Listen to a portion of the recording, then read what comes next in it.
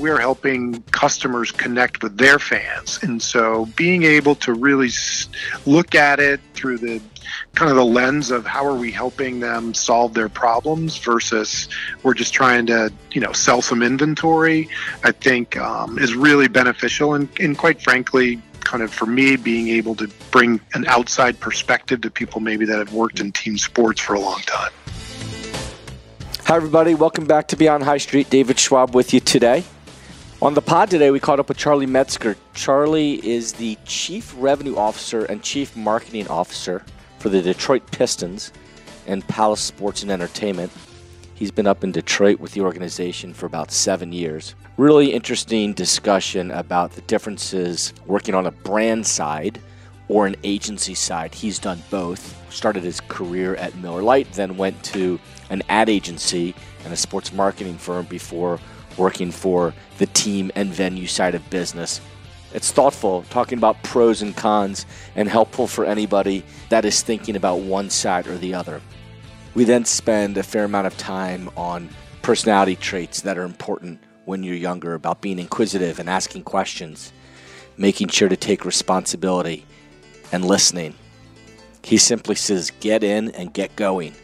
We also discuss reverse mentoring. I think it's more and more important in today's age as technology leads daily conversation. And kids coming out of school and anyone in their 20s and 30s often have more experience and knowledge in social platforms and new technologies than senior executives that have gotten there over tenure and time, and the importance to mentor on both sides. I delayed this pod a few weeks to get a few others out, so as you hear it, you'll hear it was taped before Charlie's son graduated Miami, but by the time you hear this, he will have graduated. So congratulations. Hope you enjoy the pod. Take care. This is my 7th season with the Detroit Pistons and Palace Sports and Entertainment, although we're now just the Detroit Pistons because we've officially moved back to the city of Detroit and are playing at Little Caesars Arena. And it's gone by incredibly fast, I would say that. Coming out of Miami, I spent time at Miller Brewing Company in brand management and ran the Miller Lite brand, learned a lot about that at Miami, obviously, and then flipped over to the agency side at McCann and ran Momentum with inside of McCann. So I came here 7 seasons ago, and obviously the world of sports and marketing, there's so many different intersections. And through my time on the kind of the brand side and the agency side, sports marketing has always been kind of the brands that I had worked on and led. So when I got an opportunity to come here on the team side, I really wasn't looking, but it felt like a really interesting opportunity, and it's gone by very, very quickly, as I said. Yeah, how much were those past experiences being on both brand and agency side helped in how you think through what you're doing every day?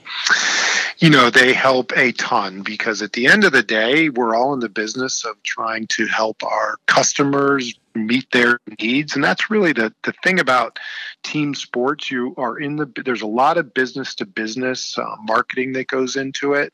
So obviously there's the B2C side, which is trying to get individuals to come to games. And when they get to games, to have an incredible experience and to be able to capture data so that you can remarket to them. But there's also a huge component of it is, we're helping customers connect with their fans. And so being able to really look at it through the kind of the lens of how are we helping them solve their problems versus we're just trying to, sell some inventory, I think is really beneficial. And quite frankly, kind of for me, being able to bring an outside perspective to people maybe that have worked in team sports for a long time.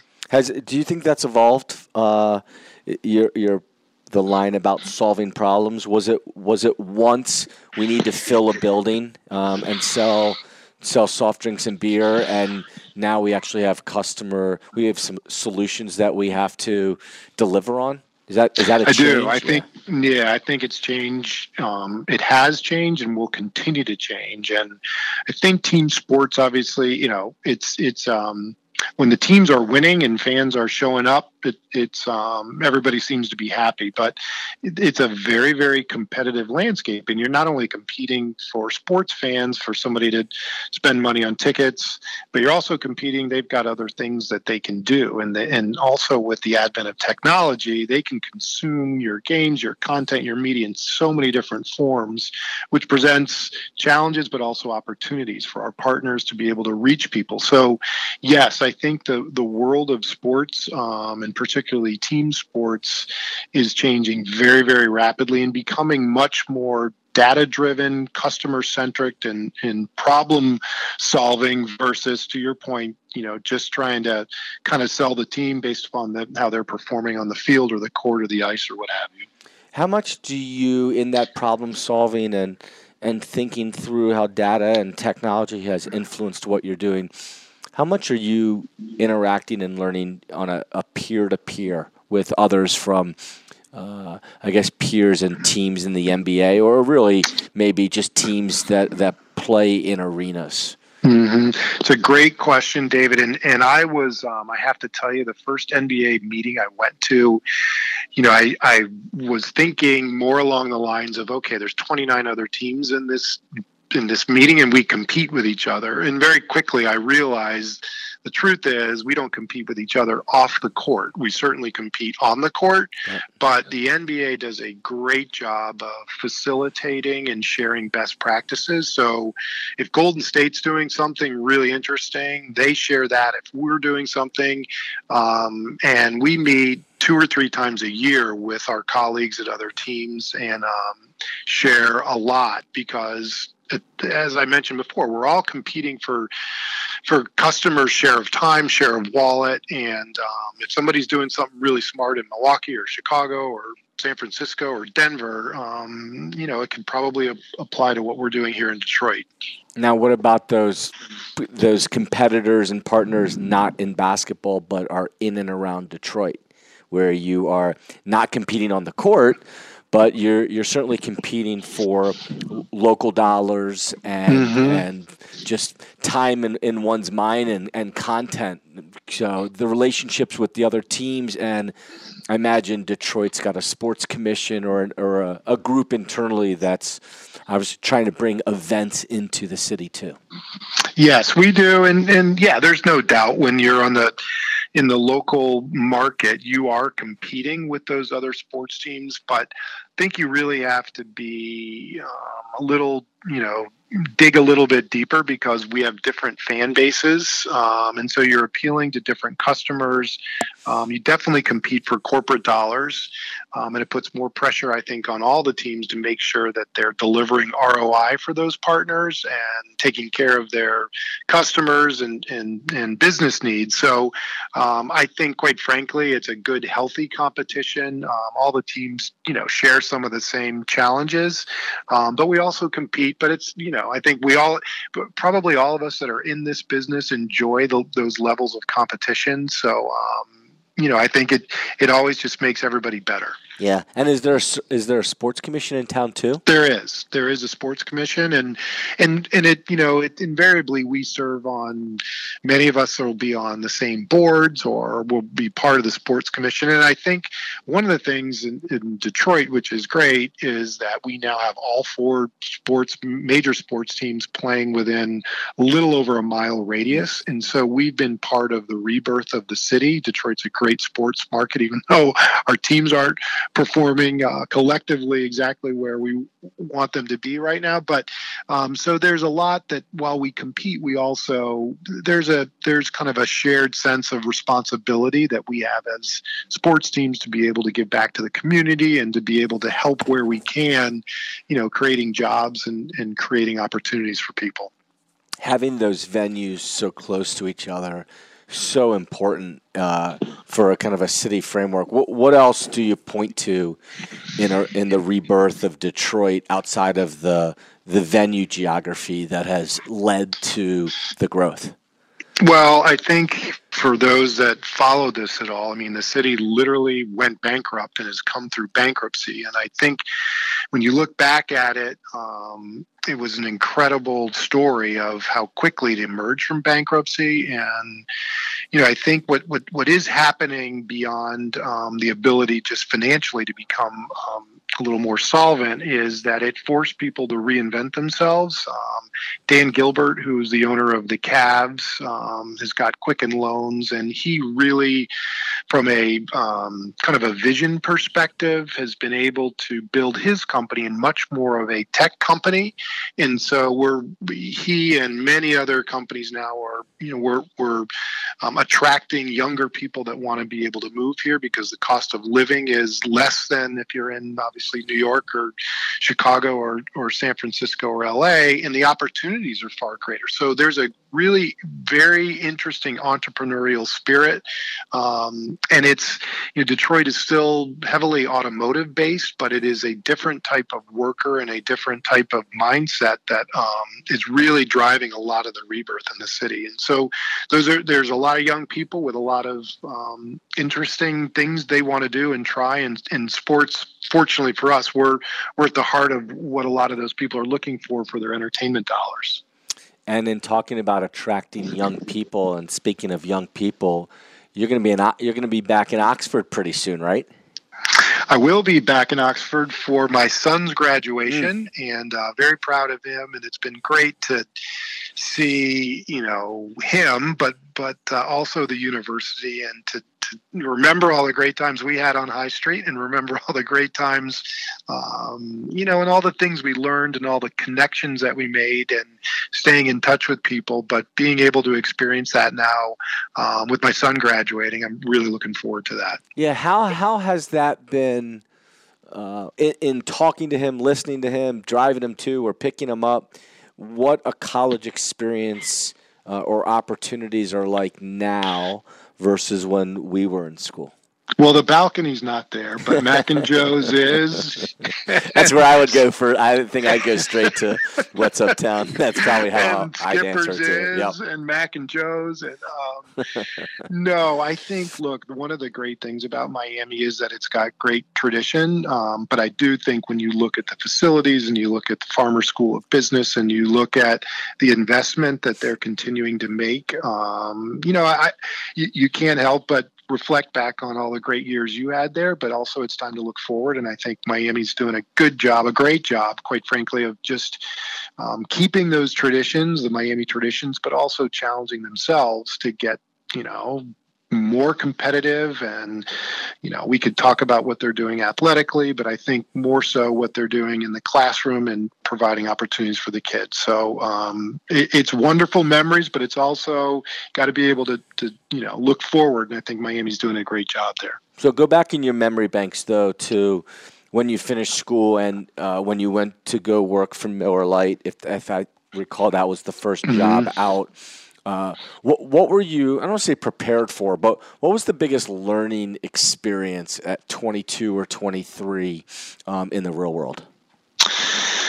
Well, look, I always think that when you're starting off, you have to be inquisitive. And I think being able to, no matter where you're starting, to be, ask questions and curious, and to be willing to kind of take on whatever responsibility is thrown at you. And I think, I look back to Miami. I think it prepares you, obviously, academically, but I do believe there's a social aspect to things, and being able to think on your feet and being able to walk in other people's shoes and being able to relate to other people is usually it's a trait that if you can then hone that and find ways that you can make it work is invaluable going forward. So I think anytime you can get started in a place where you've got people around you that are smart, the key is to ask those questions and not be afraid to volunteer to try something, and just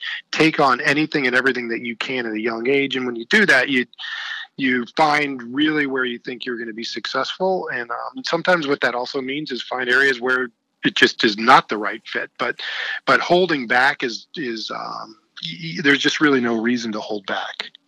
And what did you find between brand and agency for you, what you liked or the differences between the two?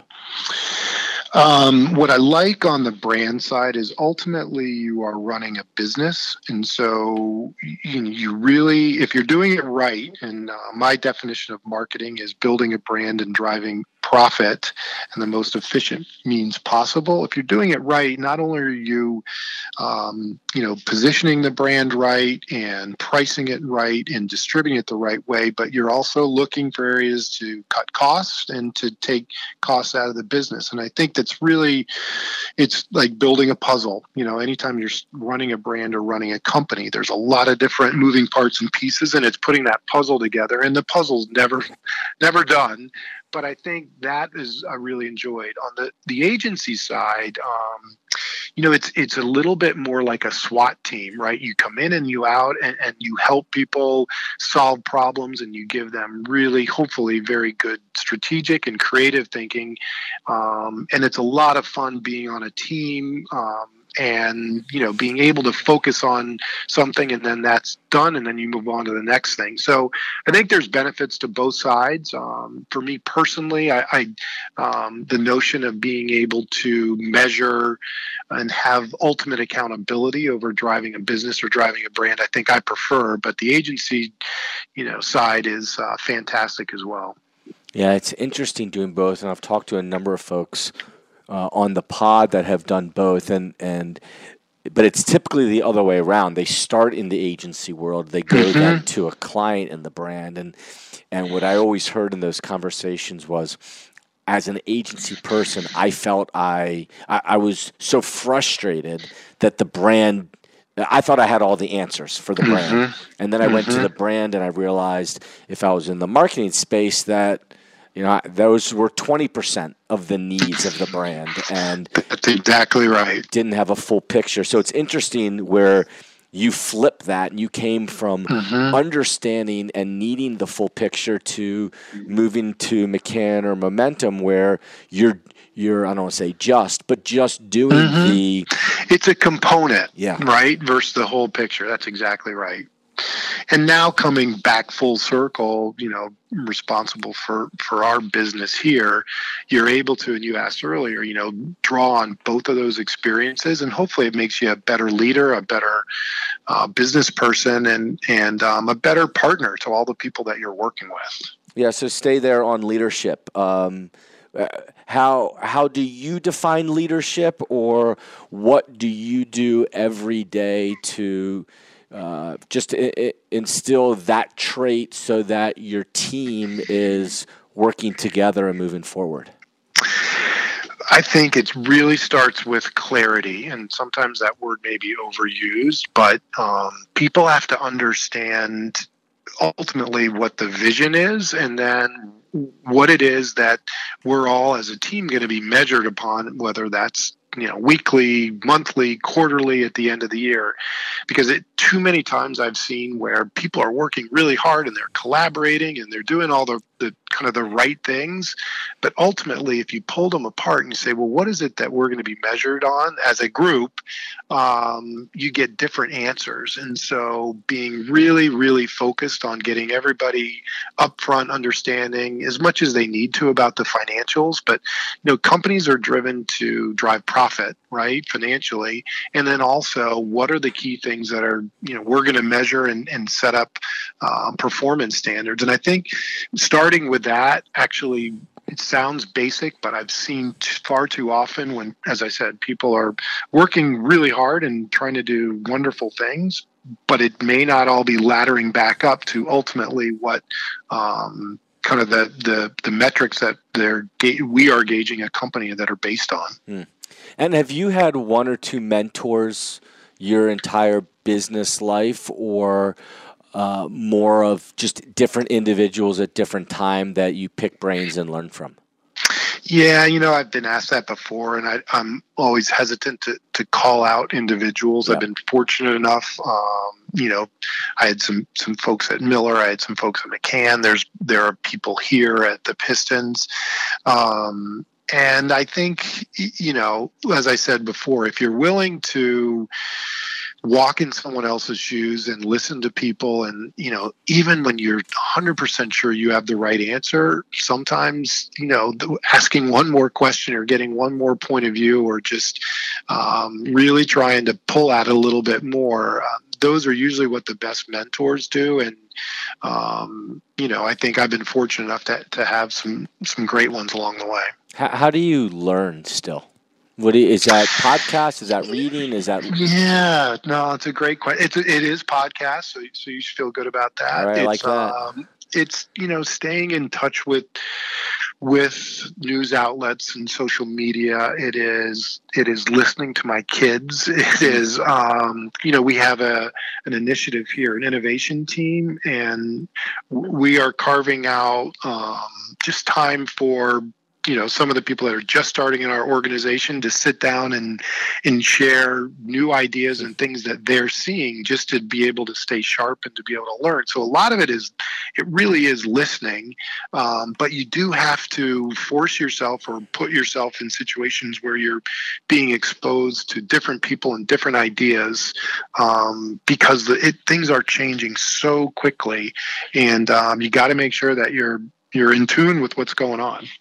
Yeah, that notion of reverse mentoring or learning, I think there's a big shift. It used to be, at least when you and I were coming out of school, the people that were senior were the experts. They had 20, 30 years of experience. And not to say that seniority doesn't add some expertise, because it certainly does. But with the world of technology and social, people that are 25 or 20 know it more than somebody that's 40 or 50. They've grown up living it, versus our world almost having to, I don't want to say retrain our brain, but it's something added to what we've already been doing for a very long time. Couldn't agree anymore, and I think I don't see that changing. I mean, I see that, quite frankly, getting even faster. But I think it also presents opportunities for people that are more experienced, because technology, combined with some of their wisdom and their ability to either see things that just experience leads them, they can now share that with more people. And I'm seeing businesses crop up all over that are not just younger people starting out, but even people that, quite frankly, have retired are being able to. So what's cool about it is it works both ways. And for your son and his classmates, what do you want them to accomplish in their, let's say, first 24 months out of school? That's a great question, David. I think it is putting their head down and just grinding and really working hard. I think particularly when you're fresh out of school, I think there's a lot of things that you're trying to accomplish personally, right? And get on your feet, and you're now on your own. But I think that that's also a great time in your life to be able to really, dedicate and focus. And I think that those that can get off to a quick start in those first couple years, it ends up, hopefully setting them up for success. And look, a lot of people take some time, and they, maybe they start on something that's not the right job, or they decide they want to go back to school or go to law school. And I think that's all great. But I think the advice I have is get in and get going, because you're not going to know. And if you wait until maybe you're 30 or, then, and that can happen. There's success, for people all along the way. I'm not saying that, it has to happen right away, but if you have an opportunity out of school, my advice is just get in and get after it. And the sooner you do that and really start grinding away, I think the clarity piece of it starts to come more quickly. And when you show up on campus next week, I was going to say, besides going to see your son first, but you might not. You might go uptown first and then catch him on the cell phone and tell him, I'll meet you later. Well, listen, yeah. I'm already trying to get a tea time at Houston Wood. So I got that baked into it. But definitely we'll make we'll make a stop at the Bagel and Deli, at Skipper's, at Mac and Joe's. And, as I said to you before, as much as I love the fact that things have changed there, it's also great to be able to go back and feel the way we did when we were there a few years back. What item are you going to get at Bagel and Deli? Probably the Bialys with I guess roast beef, cheddar, and Swiss. Being inquisitive, asking questions, taking responsibility, listening to others, get in, get going. Really important. Thank you, Charlie, for sharing it. Anyone at the age of 10, 20, 30, 40, 50 can take that advice and use it in life. Hope everyone enjoyed the pod. Please share with others. See it all at Skipper's real soon. See ya.